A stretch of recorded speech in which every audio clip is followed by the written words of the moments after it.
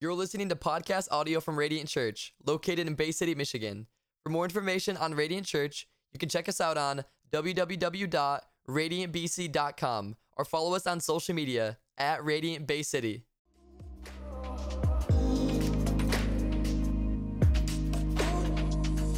Well, good morning, Radiant Church. So good to see all of you. If you're watching online, thank you so much for watching. Make sure you leave a comment, share this video on your newsfeed. Help us to get the word out. If you're new, my name is Marco, and I am the lead pastor of Radiant Church. Thank you so much for making Radiant a part of your weekend. Well, we are back in our series, Christ Culture Church. It's a study through 1 Corinthians, and we're talking about this letter that's found in the New Testament. It was written by a man named Paul. A lot of you know who he is. You know his story. But in short, Paul was a man who was radically transformed and changed by the power of God. I mean, he had this radical, powerful encounter with Jesus, and it just changed Paul's life forever. And so Paul writes to these Christians now who are located in Corinth, which is in ancient Greece, and he's writing because he needs to bring some clarification on what the gospel is. He also needs to bring correction because there's all kinds of problems within the church because much of the culture of that day had permeated, had gotten inside of the local church. Now, if you were with us last week, we talked about the power of God, experiencing the power of God. And I want you to go back and listen to that message if you didn't listen to it, because it really sets the stage for where we're going for the next few weeks. We talked about the power of God, that the same power of God that raised Christ from the grave, that power lives in you if you're a believer. I mean, believe it or not, it lives on the inside of you, and it's that same power that God wants us to experience each and every day. Now, think about this, though. Unfortunately, so many people in our culture are pursuing spiritual experiences apart from God. And they are not summoning the Holy Spirit. They are actually participating with a demonic spirit.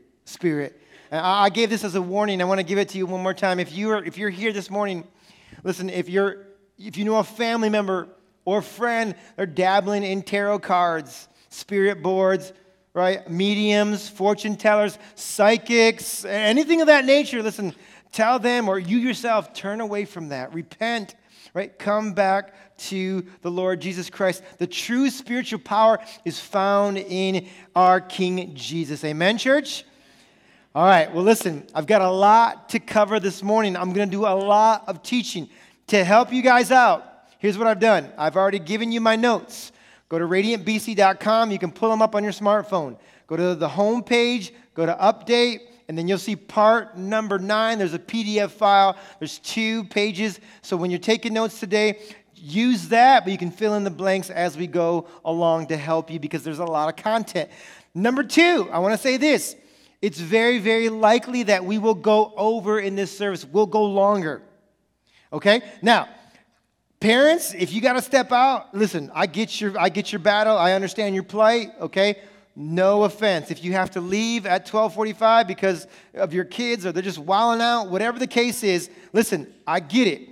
But let me say this. If you can stay, please stay because we have a special time of prayer at the end. And man, I think God moved in power first service. If you were here first service, holy smokes. It was very, very special. I want you to be a part of that, okay? So I want to let you know, forewarning, we'll go over time. We're going to be here an extra 15 minutes probably.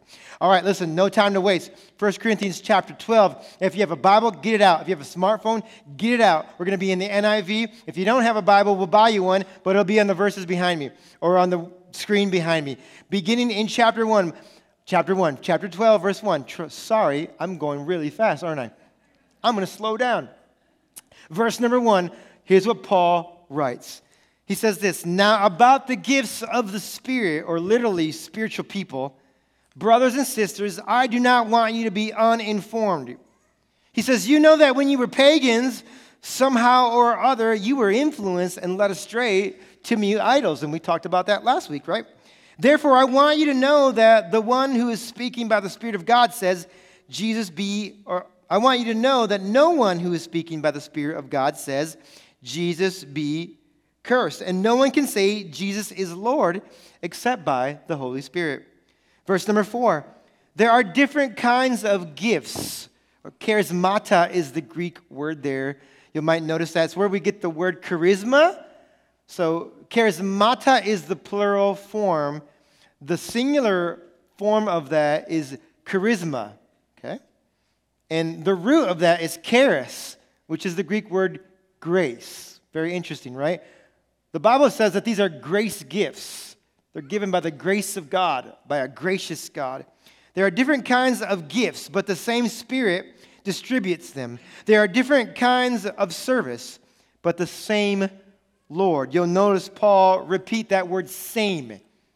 Okay, I'm going to teach you a little bit of biblical exegesis this morning. There are different kinds of working, but in all of them and in every one, it is the same, again, God at work. So pay attention to that word. When a biblical author repeats a word, you want to pay attention to it.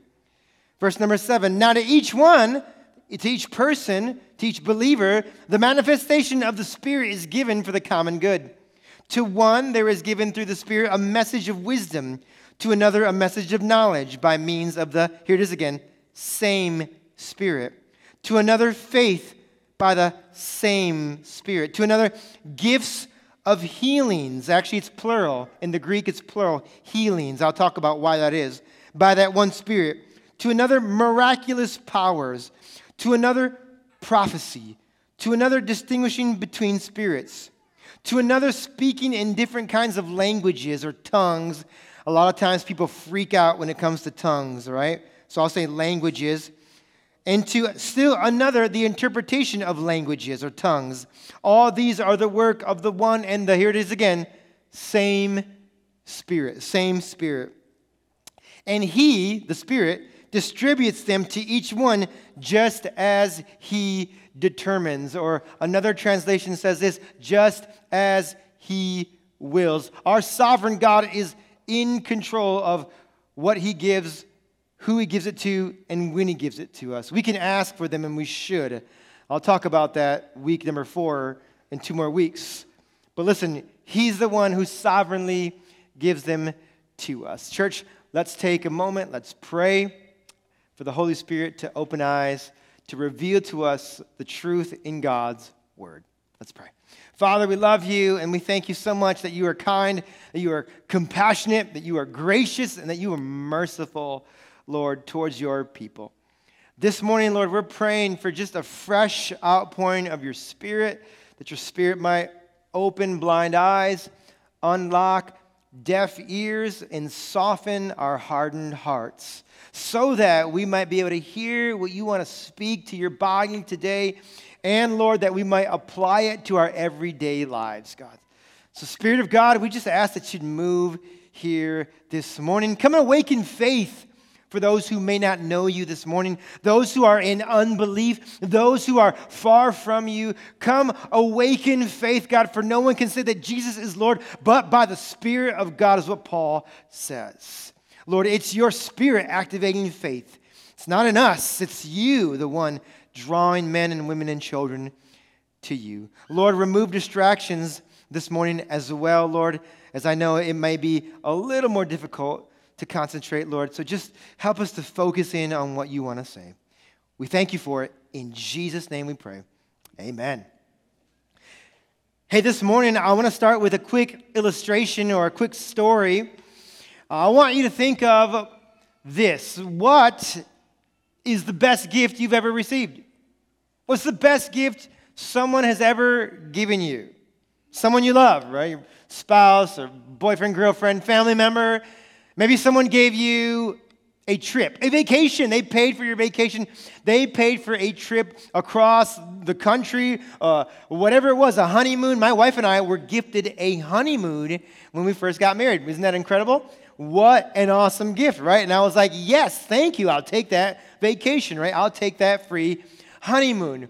Maybe some of you have received the gift of money, okay? Most of us like money. We'd like to have a little bit more if we could, right? Maybe you've received money, and money's always a good gift to give people. What about this? Maybe you've received an assortment of gift cards, right? You have the gift card anointing, right? And you receive gift cards. Listen, gift cards to restaurants, that's my love language, by the way. Gift cards to restaurants, I love receiving those types of gift cards. Maybe you love to receive that as well. What about this? Can I talk to the wives in the house for a moment? Let me just speak to the wives for a second. Wives, you especially love to receive new appliances. The husbands are laughing. You especially love to receive that brand new stainless steel stove. The wives are like, listen up, honey, listen up. New refrigerator, or maybe you're newly married and I know what you got for a wedding gift. You got that coveted new KitchenAid mixer. You know that one that you never use? Yeah, that one. That one that just sits in your kitchen, but you had to have it because every one of the other ladies in your friends circle got it. That one. You never use it, but you had to have it, right? Lots of people love receiving new appliances as a gift. Now listen, these are all great gifts, but I want to tell you this morning that all great gifts have at least 3 things in common. Number 1, thoughtfulness. A great gift shows that the giver was thoughtful. They thought of who you are. They thought of what you might like and the season of life that you're living. And they put great effort and time and energy into giving you that gift. It was thoughtful. The second thing that all great gifts have in common is relevance. It's relevant to your life. It's relevant to your season of life. Maybe it's your birthday. It's an anniversary, right? It's Christmas time. It's relevant. Therefore, it has much more impact on your life. Finally, the third thing that all great gifts have in common is quality, right? Quality. No one likes receiving a piece of junk, all right? You want something that's going to last, okay? You want something that's going to last. I told this story in first service. I'm a little bit ashamed of it, but I did, so we can all laugh at it now. But I think it was last Christmas or 2 Christmases ago, I bought my kids the knockoff version of Legos on Amazon. Don't do it. Parents, don't do it. Them things cause so much strife in my household because they're so hard to put together, okay? There may have been even a few choice words said. I don't know, but I'm just saying, right? And my wife was like, honey, why didn't you spend the extra $7 and get the real Legos? Never again will I buy the knockoff Legos, all right? Free tip for parents here this morning. If your kids are too little, there's going to come a day where Legos will be all over your carpet. It's coming for you. It's coming for you. All right? Thoughtfulness, relevance, quality, these are all things that great gifts have in common. Luke chapter 11, verse number 3. Scripture tells us this, that even though you are evil, that's us, Jesus is speaking to the fallenness, the brokenness of humanity. Even though that you are evil, you know how to give good gifts to your children. He says this, how much more will your Heavenly Father give you the Holy Spirit? When it comes to good gifts, I want to start here. Our God is a good Father, and therefore, He gives what? He gives good gifts, you guys. He gives good gifts. He's always thoughtful. He's always relevant. He always gives us gifts that are of quality. But sadly, listen, in the body of Christ, the gifts that we're going to talk about this morning, in specifically 1 Corinthians chapter 12, sadly, these gifts are often not welcomed and they're not celebrated. What are they? Often many Christians fear them and they reject them. They fear them and they reject them. And I'm talking about the more miraculous gifts that we've read about, that we'll talk about today. Now, why in the world would Christians, God-loving, Jesus-loving, Bible-reading Christians fear or reject the gifts of the Spirit? I think there are at least 3 reasons that I want to give you this morning that I've seen so often in the church. Reason number 1 why people reject the spiritual gifts is this: we just don't understand them. We just don't understand them. We tend to reject, we tend to fear things that we just don't understand. And I think that's a lot of people in the body of Christ today. The second reason why we might fear these gifts is we've seen way too many abuses of them in the local church. Right? This is what I hear for so many people. You've seen the manipulation, coercion, God told me you're supposed to, whoa. You don't throw that out. Be careful when you throw that out. God told me you must use that with humility. Coercion, power plays, money-hungry pastors, evangelists, sow your seed right now. The Lord's going to bless your house. There are 20 people today. Right now, you're going to give $1,000, right? And you're going to get what you've been praying for. You've seen it, and you're like, man, it's gross. I don't want anything to do with that. That's crap. That's what many of us know about the gifts of the Spirit, though. We're like, I don't want that. Why would I want that? Number 3, the third reason why so many Christians reject or fear the gifts of the Spirit is because we just think they're weird. Come on, somebody, you were thinking it already. You're like, these are weird, right? We've all seen the memes, right? We've seen the memes on Instagram or social media, right? Where it's like the Pentecostal church, and they're like all two-stepping, and DuckTales theme is behind it. And you're just laughing, right? Because it's just like, man, everybody's dancing in that church. So that is silly. And you're thinking to yourself, man, I don't want anything to do with those Christians. Them are wacky Christians. Silly. And you're thinking, I don't want anything to do with that. If that's what the Spirit looks like, I'm out. I'm good.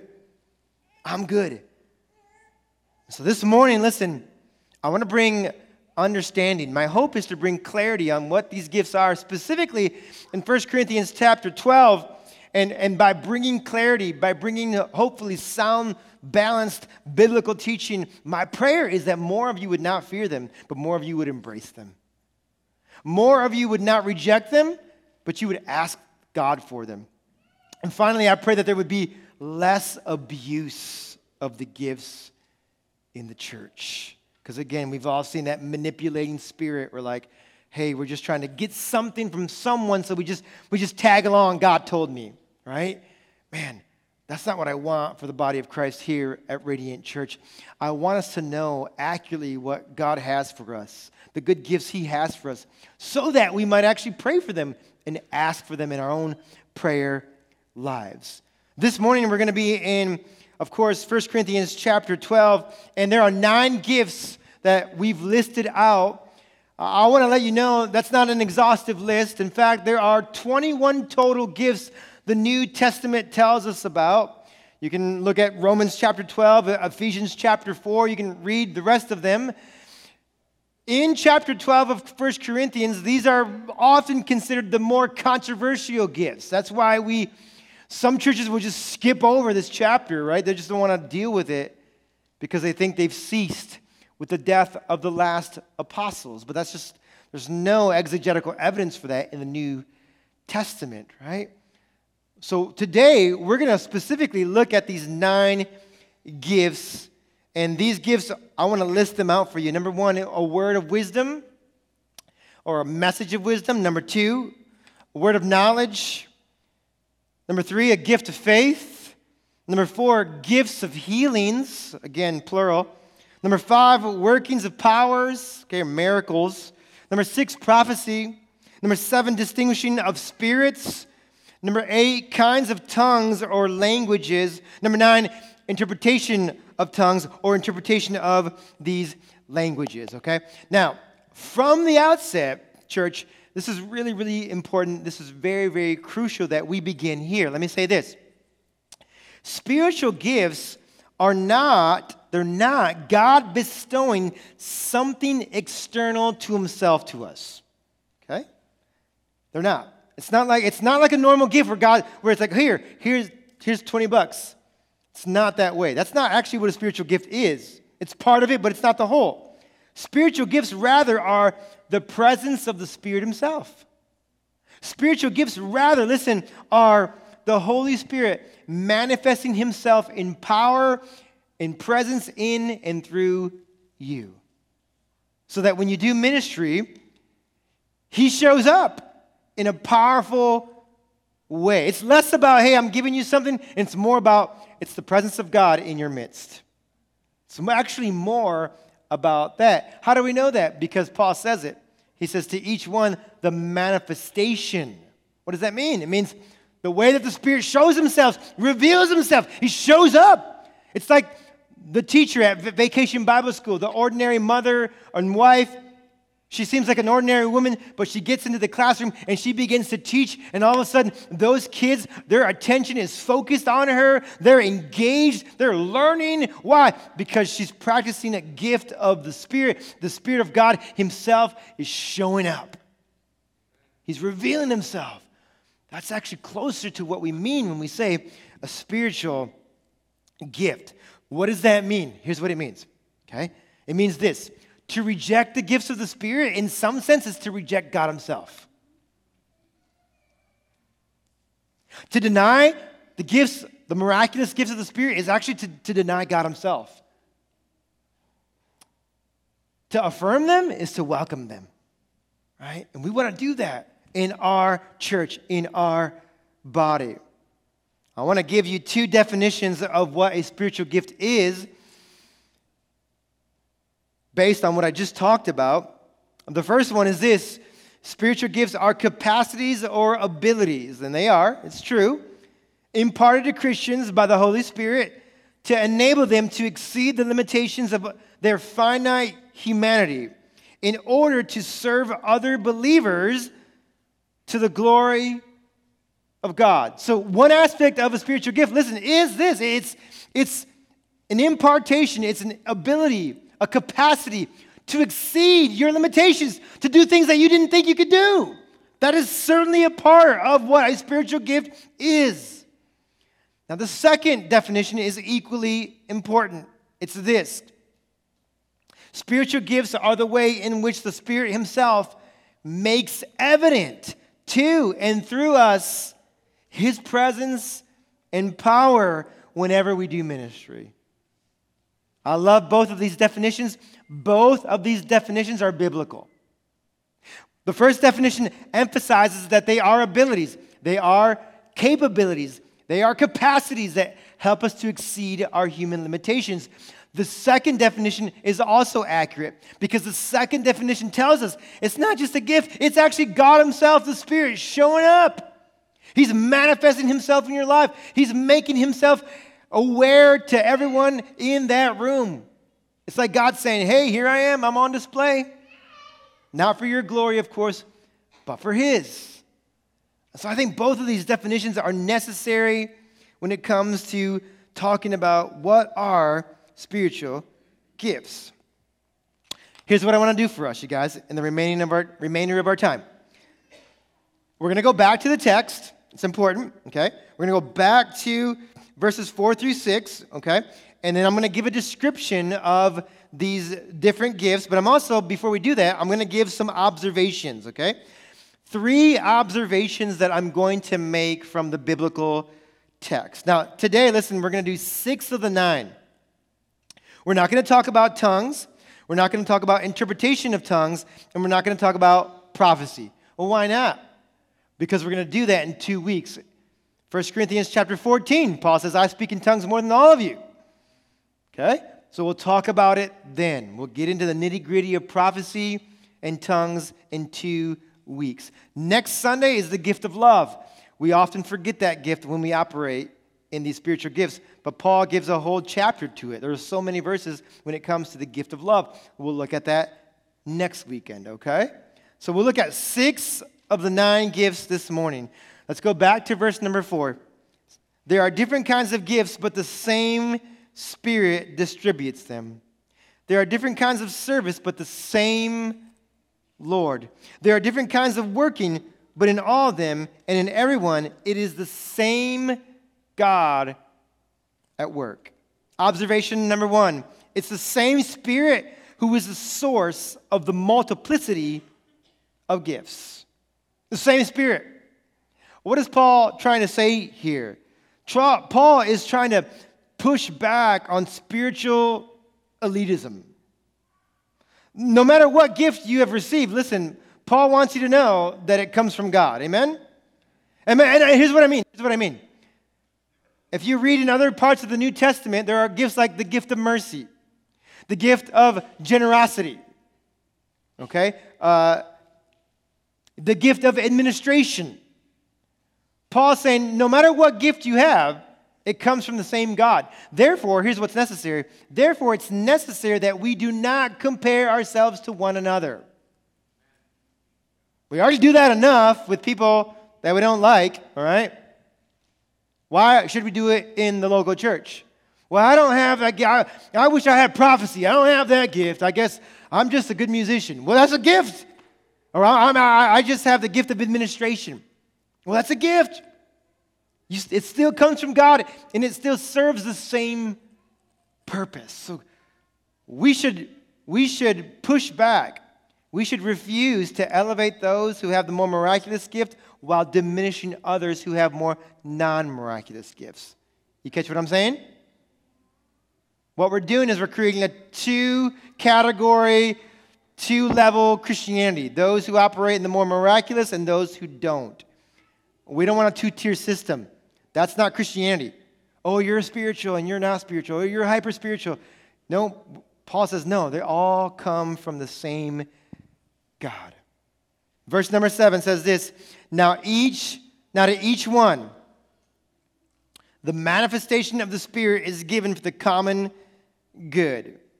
Observation number 2, the Spirit gifts all believers. The Spirit gifts all believers. Well, how do you know that? It's really easy, because if you're a born-again Christian, you have the Holy Spirit. No one can say that Jesus is Lord but by the Holy Spirit. You have the Holy Spirit, okay? He's already living on the inside of you. He's regenerated you. He's opened your eyes of faith so that you could respond to Him appropriately, of course, in faith. So if you have the Holy Spirit, of course you can ask for more. You should. But that means the Spirit can manifest Himself in your life the way He wants to. So every believer, listen, is gifted by the Spirit. Some people think, well, it was only the apostles and it was only like leaders in the church. But if you go to Acts chapter 6 and you read about a man named Stephen, Stephen was not an elder. Stephen was not an apostle. Stephen was not a pastor. And yet Luke wrote the book of Acts. What does Luke say about him? You can read it yourself. Luke actually says this, that Stephen was a man full of God's grace and power, who performed great wonders and signs among the people. So some people mistakenly believe that the gifts of the Spirit are only for pastors and church leaders. That's not true. Listen, you might be a carpenter. You can have the gift of prophecy. You might be a school teacher. You can have the gift of discerning spirits. Okay? You might be a plumber. Perfect. You can have the gift of knowledge, or the word. You can get a word of knowledge. It doesn't matter who you are. You can be an ordinary, everyday Christian. The gifts of the Spirit, even the miraculous ones, you can have those. They are accessible to you today. To each one. Paul's very clear. To each one. Now, my next observation comes from the second part of this verse, where Paul says the Spirit is given for the common good. Observation number 3 is this: the gifts are given for the common good of the church. The common good of the church. These gifts, listen, are not for personal enrichment or not for individuals to brag about themselves. Now, unfortunately, that happens sometimes in the local church. Someone who's especially gifted at prophecy can become full of pride. It can be all puffed up. But we must remember, listen, these gifts are not necessarily for us. They're for the body of believers. So what? So that the church might be built up, encouraged, and edified. Church, let me ask you a question. Do you want to be encouraged today? Okay, a few people do. That's good. Do you want to be built up today? Do you want to be strengthened in your faith this morning? Yes or no? Yes. Okay, yeah. Clap your hands. Good. What does that mean? You should desire the spiritual gifts. Why? Because someone needs your words of encouragement this morning. And so often, Christians in the West make it all about themselves. Well, I didn't get anything from that sermon. Well, I don't like that song. Well, I don't like the carpet. Well, I don't like this. It's not for you. We're not here to worship you. Newsflash, right? It's about Him. But your gifts, listen, are not just for you. They're for everyone else. So that other brothers and sisters might be encouraged and strengthened and edified and built up. Everyone needs this. I want to be encouraged. I want to be strengthened in my faith. You should want the same thing. And if that's you, listen, you should desire the gifts of the Spirit, right? To build up the Spirit. Okay, let's go to verse number 9. I'm going to read through that to verse 11, and then we're going to break down those 6 gifts. Here we go. Verse number 8. Verse number 8. To one there is given through the Spirit, a message of wisdom. To another, a message of knowledge by means of the same Spirit. To another, faith by the same Spirit. To another, gifts of healing by that one Spirit. To another, miraculous powers or miracles. To another, prophecy. To another, distinguishing between spirits. To another, speaking in different kinds of tongues. And yet still another, to interpretation of languages. All the ones I just listed, Paul says, are the work of the one and the same Spirit. And He, God, the Spirit of God, distributes them to each one just as He determines, just as He wills. He's our sovereign God. Let's break this down, you guys. Number 1, the message of wisdom and the message of knowledge. We're going to put those two together because they're so closely related to one another. What does that mean? Go ahead and put that definition up. A message of wisdom or knowledge, a revelatory insight into the how and the what of a person's life. A word of wisdom can pertain to instruction, and word of knowledge can pertain to information.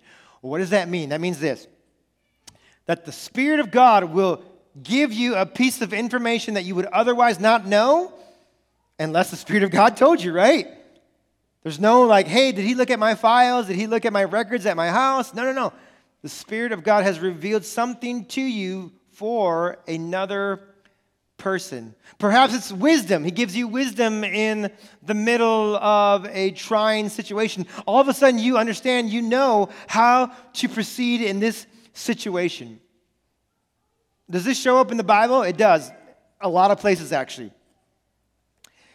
More than I can give you for one setting, but I'll give you a couple.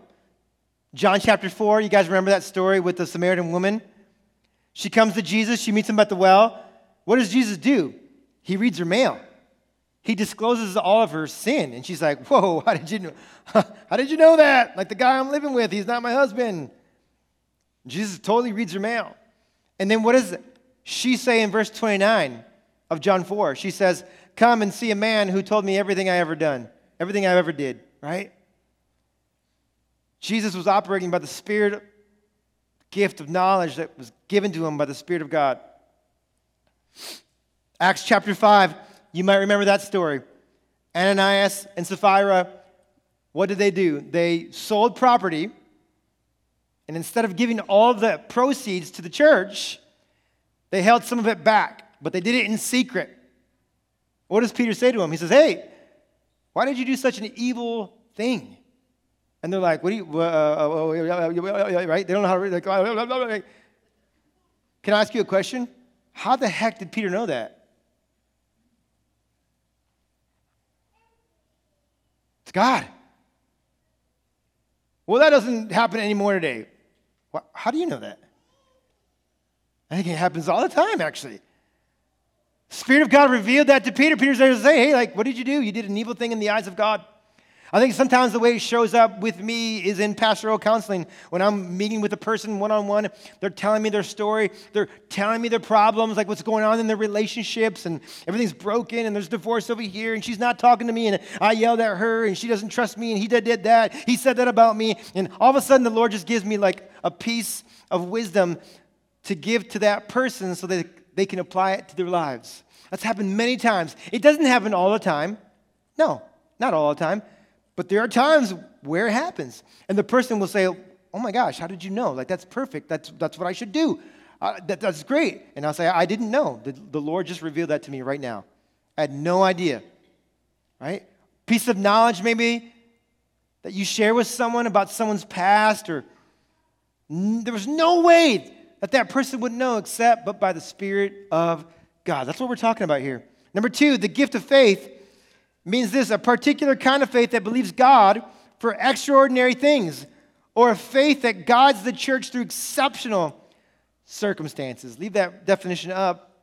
Remember, don't feel pressured to write it down because it's all in my notes on the website. 1 Corinthians chapter 13, verse 2. Paul says, if I have faith that can move mountains. That's what he's talking about. It's a faith that moves mountains. Let me give you a couple examples. Paul, Acts 14, 8 through 10, says this. In Lystra, there sat a man who was lame. He had been that way from birth and had never walked. He listened to Paul as he was speaking. Paul looked directly at him, and notice what it says, saw that he had faith to be healed. Which is interesting. How does Paul know? But on the other part, this man has the faith to believe he can be healed. And called out, stand up on your feet. At that, the man jumped up and he began to walk. What about the woman with the issue of blood? Matthew 9:22. Jesus turned and saw her. Take heart, daughter, he said, your faith has healed you. Your faith has healed you. That's not to say that's always your faith. Too many Christians put too much stock in their faith. One of the biggest abuses I've seen in the body of Christ has been this. Oh, the reason you didn't get healed was because you don't have any faith. I think that's terrible. I think that's spiritual abuse. Don't do that in this house.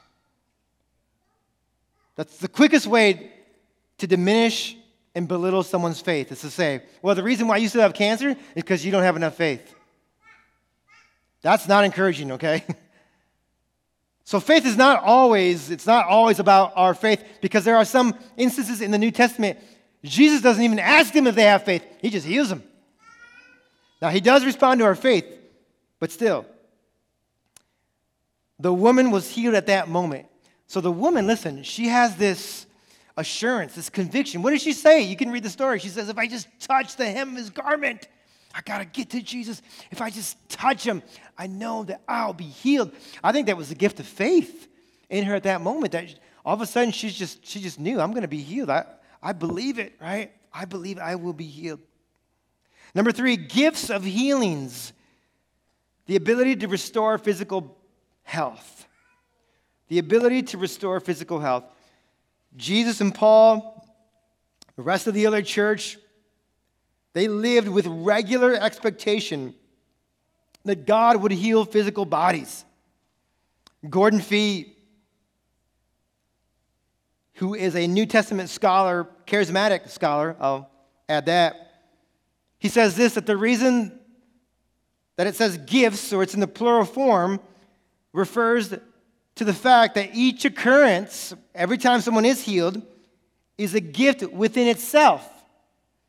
And that is not a permanent gift that we can use at will, but one of the Holy Spirit's manifestations as He wills. One of the biggest misunderstandings in the body of Christ is to say that if you have the gift of healing, you're always going to have the gift of healing. You're always operating in that gift of healing. That's not true. It's not true. I'll prove that to you in a little while. I'll cite some verses actually, okay? Some gifts are more permanent, and they just reside in you. Like, I have the gift of teaching. So if someone says, hey, would you explain to me, 1 Peter chapter 1, these first few verses, I'll sit down with that person, and for the most part, I'll probably be able to expound on the text. It's just, I have that gift of teaching. Other gifts, though, listen, like the more miraculous ones, they're given, listen, as the Spirit wills. For occasions that He determines. Now, we should ask for them in faith. We should. We should believe that God wants to give us these gifts, but listen, they're not permanent, okay? But we should ask. Prophecy, it's not permanent, okay? I'm not walking around prophesying over everything. Who does that, right? I mean, you don't need to do that, okay? Just be a normal, regular person, right? Who operates in that gift. God gives it as He wills. I want you to think of the blind, lame beggar in Acts chapter 3. Paul, he's healed. Acts 19, think of this. Paul's handkerchief healed many people. How about this one? Mark chapter 8, Jesus spits into a man's eyes and then lays hands on him. And then what does He do? He heals that man, right? So we see healings all over the New Testament, you guys.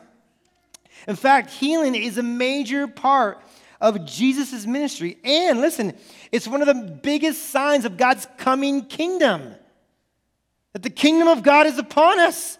Now, it's not here in its fullness. Okay? It's not. Well, how do we know? How do you know that, Pastor Marco? Because people still die. That's it's as easy as that. Okay? So that leads me to the question. Are all healed today? No. No. Well, how do you know that? Because God's kingdom has not come in its fullness. Now, I know some Christians are going to say, well, if they die, though, they're still being healed. Okay, I'm not talking about that part, okay? I'm talking about physical bodies being restored fully to where they were originally at, right? To health, wholeness.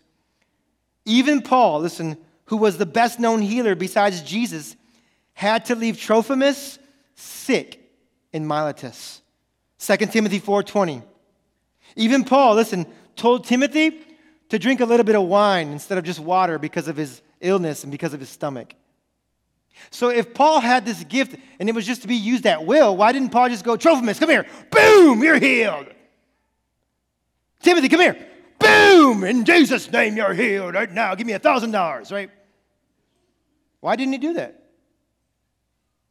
Because even the best-known healer in the New Testament didn't have the gift at will. It was as God saw fit. He didn't heal Timothy. He didn't heal Trophimus. Does that mean we should stop praying for people? Absolutely not. Listen, our job is to continue to pray and to believe that God will heal and that it's His desire to heal. That's our stance. Okay? Whenever someone says, hey, you know what? I don't think God heals anymore. I don't think He does that anymore, Marco. Here's what I'll say. In the New Testament, Jesus heals so often, you can do your own research, I've done it, so often out of compassion and mercy for people. In fact, the text tells you, Jesus, moved by compassion, healed all those who were sick, ... Right? So listen, if we're saying that God no longer heals people today, are we now saying that God is no longer compassionate towards His children? Who are we to say that God has withdrawn His mercy and His compassion from His people? No. God still responds in compassion and mercy today. And so our job, listen, church, is to continue to pray, continue to have faith, to believe that God will and does indeed want to heal. Even though, yes, some people won't be healed the way that we'd like to see them, we still keep praying, we still keep believing, we still keep standing on faith. I've prayed for people, and they weren't healed. Does it mean that I just give up? Oh, well, guess God doesn't want to heal anybody. No, never. Never would I do that. I just continue to pray, continue to ask God, continue to lean towards His compassion and His mercy, because He's a merciful God. Okay? He's a merciful God, yeah. Number 4, miracles. All other supernatural activity that goes beyond the healing of the sick. Okay, I'm talking about like limbs growing back and eyeballs being formed. And just because we don't see it happen here in America as much doesn't mean it's not happening. Talk to anyone who's been on the mission field for any amount of time, and they will testify to the miraculous power of God. Right? They'll tell you. I've had people tell me here at our church, like, man, I was on the mission field for 6 months, 2 years, 5 years, and dude, we saw some stuff. Like just miraculous, sovereign miracles happen right in front of us. Like mind-blowing miracles. So just because they don't happen, maybe you don't see them, doesn't mean we shouldn't ask for them, doesn't mean we should not believe for them. Number 5, distinguishing between spirits.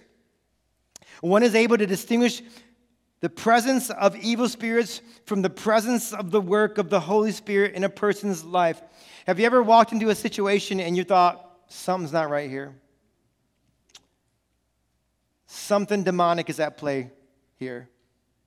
And you're like, we need to leave. This is not safe. And maybe the person you're with is like, what are you talking about? We need to go right now. We're not supposed to be here. And all of a sudden, you begin to discern there's something evil at work. This is not the Holy Spirit. This is a demonic spirit. And so you're like, we got to go. And then later you find out that maybe that person was dealing with the occult, or they were seeing a witch doctor on a regular basis. Whatever it might be, maybe there were sacrifices in that home, and you've gone to walk. I've had people tell me that they've gone to look for houses, like to buy, and they walk in the house and they're like, oh, nope, something, whoa, something's not right. And the realtor will be like, what are you talking about? Something's not right here. And of course, I think that there needs to be confirmation on that. I do believe that, okay? But still, there's a discerning that takes place between the Spirit of God and an evil, demonic spirit. We can discern between those two spirits. Now listen, I'm going to get ready to close. I'm not ready to close yet, but I'm getting ready. Here's what I want to say. Quickly, I want to mention two major pitfalls that happen in the body of Christ, in the church, when it comes to these gifts, okay? These are the things that I see the most as a pastor. These are the things that Paul writes about in chapter 12. We'll get to that in just a moment, okay? The first pitfall is this, is when we see our gift as insignificant. Maybe it's a more non-miraculous gift like administration or mercy or helps or whatever that might be. And what do we say? What do we think? We think, well, the church doesn't need me. I'm not special. I don't have any great gifts, and I don't matter. The church doesn't need me. But the opposite, the other pitfall, is the exact opposite. Because on the other side, listen, are those people who say, look at me, I'm awesome. I prophesy every 5 seconds. I'm zapping people with power. Right? I don't need the church. This church is lame. They don't got no spiritual people like I do. Can you speak in tongues? I can. Sucker, loser. And you think it's funny, but I see it. I've seen it. Put that illustration up for a moment, if you would, please. Left-hand side, insignificant gift. The church doesn't need me. I have the gift of mercy. Who cares about that? No, we need your gift, right? We need it. On the other side, I don't need the church. I'm a superstar here. In fact, I don't think there's a church for me in All Bay City. Wow, really? You're that amazing, huh? You're that spectacular. Listen, let me just debunk this right now. We need one another. Can I get a louder amen? We need one another, church. Yes. Okay, some of you don't believe me, so let's read the text. 1 Corinthians 12:21. The eye cannot say to the hand, I don't need you. And the head cannot say to the feet, I don't need you. On the contrary, these parts of the body that seem to be weaker are indispensable. And the parts that we think are less honorable, we treat with special honor. And the parts that are unpresentable are treated with special modesty, while our presentable parts need no special treatment. But God, pay attention, but God has put the body together. Who puts the body together? God does. But God has put the body together, giving greater honor to the parts that lacked it, so that there should be no division in the body. No division in the body. No comparison. No hierarchy. No spiritual elitism. No, I got this, you got that. I'm super spiritual. I prophesy. You don't. I got tongues. You don't have it. Look at me. I'm awesome. This church is lame. They don't have no spiritual people here. That's what I see in the body, though. And listen, when you say, you know what, they don't need me here. I don't need to use my gift. It's not just about you. You're not just robbing yourself. You're robbing us. You're robbing us. We need your gift. We need your gift here. And so when you say, well, I don't have anything to offer, Pastor Marco, I'm just this, I'm just that, I'm just this, it's just over. And that's all. I hear that sometimes from so many Christians. I'm just that, I'm just this, I'm just too old, I'm just. I mean, come on. How is a body that's going to change our city talk like that? I'm just here to do a quick wake-up call. We got to stop just commiserating in our own misery and lift up our eyes to where our help comes from. Right? Listen, the gifts, are just not about you. They're about the rest of the body for the common good, so that others can be edified, built up, strengthened, encouraged. It's not about you having a spiritual badge.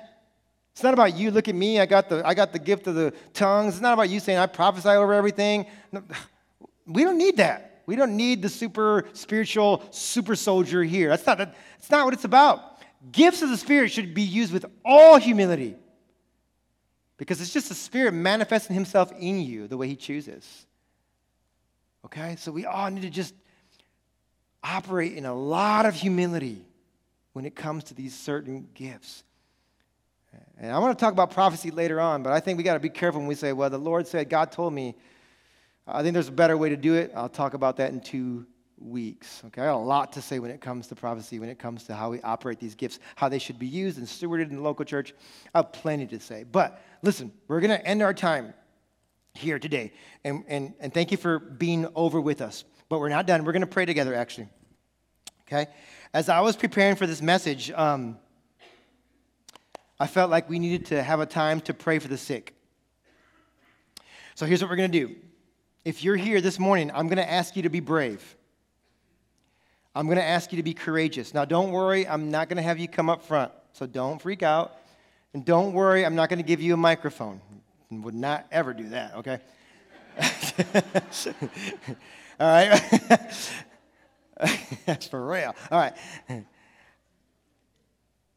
If you're here this morning and you have an affliction in your body, I want you to stand up. Here's what I mean. Somewhere in your body's hurting. It's a shoulder, it's migraine headaches, cancer diagnosis, you hurt your leg, you served in our military, maybe you hurt your leg 30 years ago and you limp around, there's been pain in your stomach, you don't understand. I'm going to ask you to stand up right now. I want you to be brave. If that's you this morning, go ahead and stand up. Come on, be brave. I'm going to give you some time. It's okay. Be brave. Be brave. Be courageous. This is the time. Okay. Give you a few more seconds. Anybody else? I have a sense that maybe not everyone has stood up yet. Don't worry, I'm not going to call you up, and I'm not going to embarrass you. I promise you. All right. Now, the rest of the church, here's what I want you to do. I want you to look around. I want you to look at the people who are standing up. And I'm going to release you to pray for them. And so what I'd like to do is I would like to get 3 or 4 people maybe around every single person standing.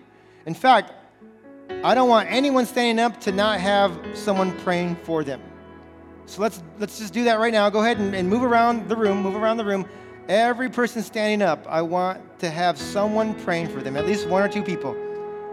I want you to be courageous. If you're a pastor in my church, you better be moving around. If you're a leader in our church, go ahead and move around.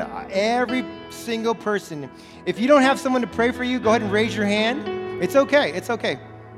It's okay. Listen, we want to pray for you this morning, okay? This is not a guarantee. I don't do that, okay? But this is going to our compassionate, merciful Heavenly Father and asking him to move. So here's what I want to do. I'm going to give the person 30 seconds, and I want you to explain to those people around you what your ailment is. What are you suffering from? Go ahead, 30 seconds. Just say it quickly.